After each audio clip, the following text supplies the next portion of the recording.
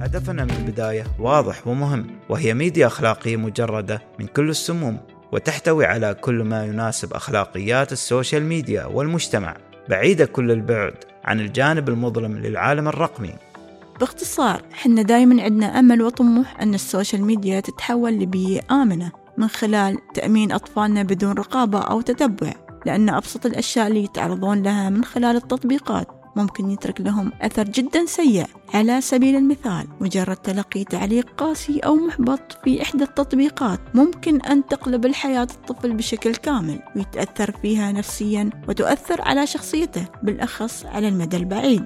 المحزن بالموضوع أن أصحاب التعليقات السيئة يحطون تعليقات بدون ما يذكرونها حتى لبعدين، بس منو فينا يقدر يمسحها من عقل الطفل ويخفف عنه الصدمة، بالذات أن أثرها طويل الأمد ومو بسهل تنحذف. بعض الأحيان حتى الكبار يتأثرون بالتعليقات السلبية وتسيطر عليهم أفكار من العدم، ممكن توصل أن الشخص يكره نفسه ويصير له عدم قبول وقلة ثقة بالنفس، وتوصل لدرجة إلى الانتحار من تعليق عابر من شخص عابر.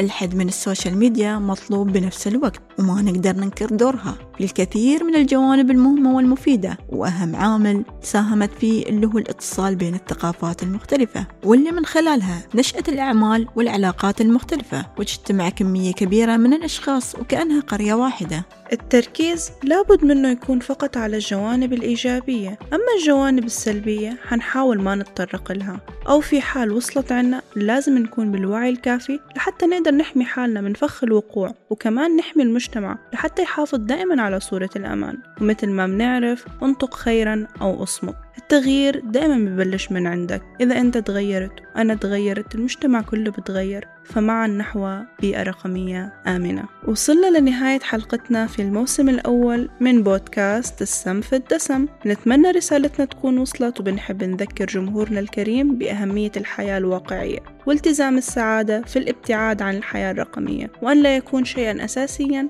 في حياتنا، وأن نعطي مساحة كافية لكل ما يخص السوشيال ميديا وعواقبها.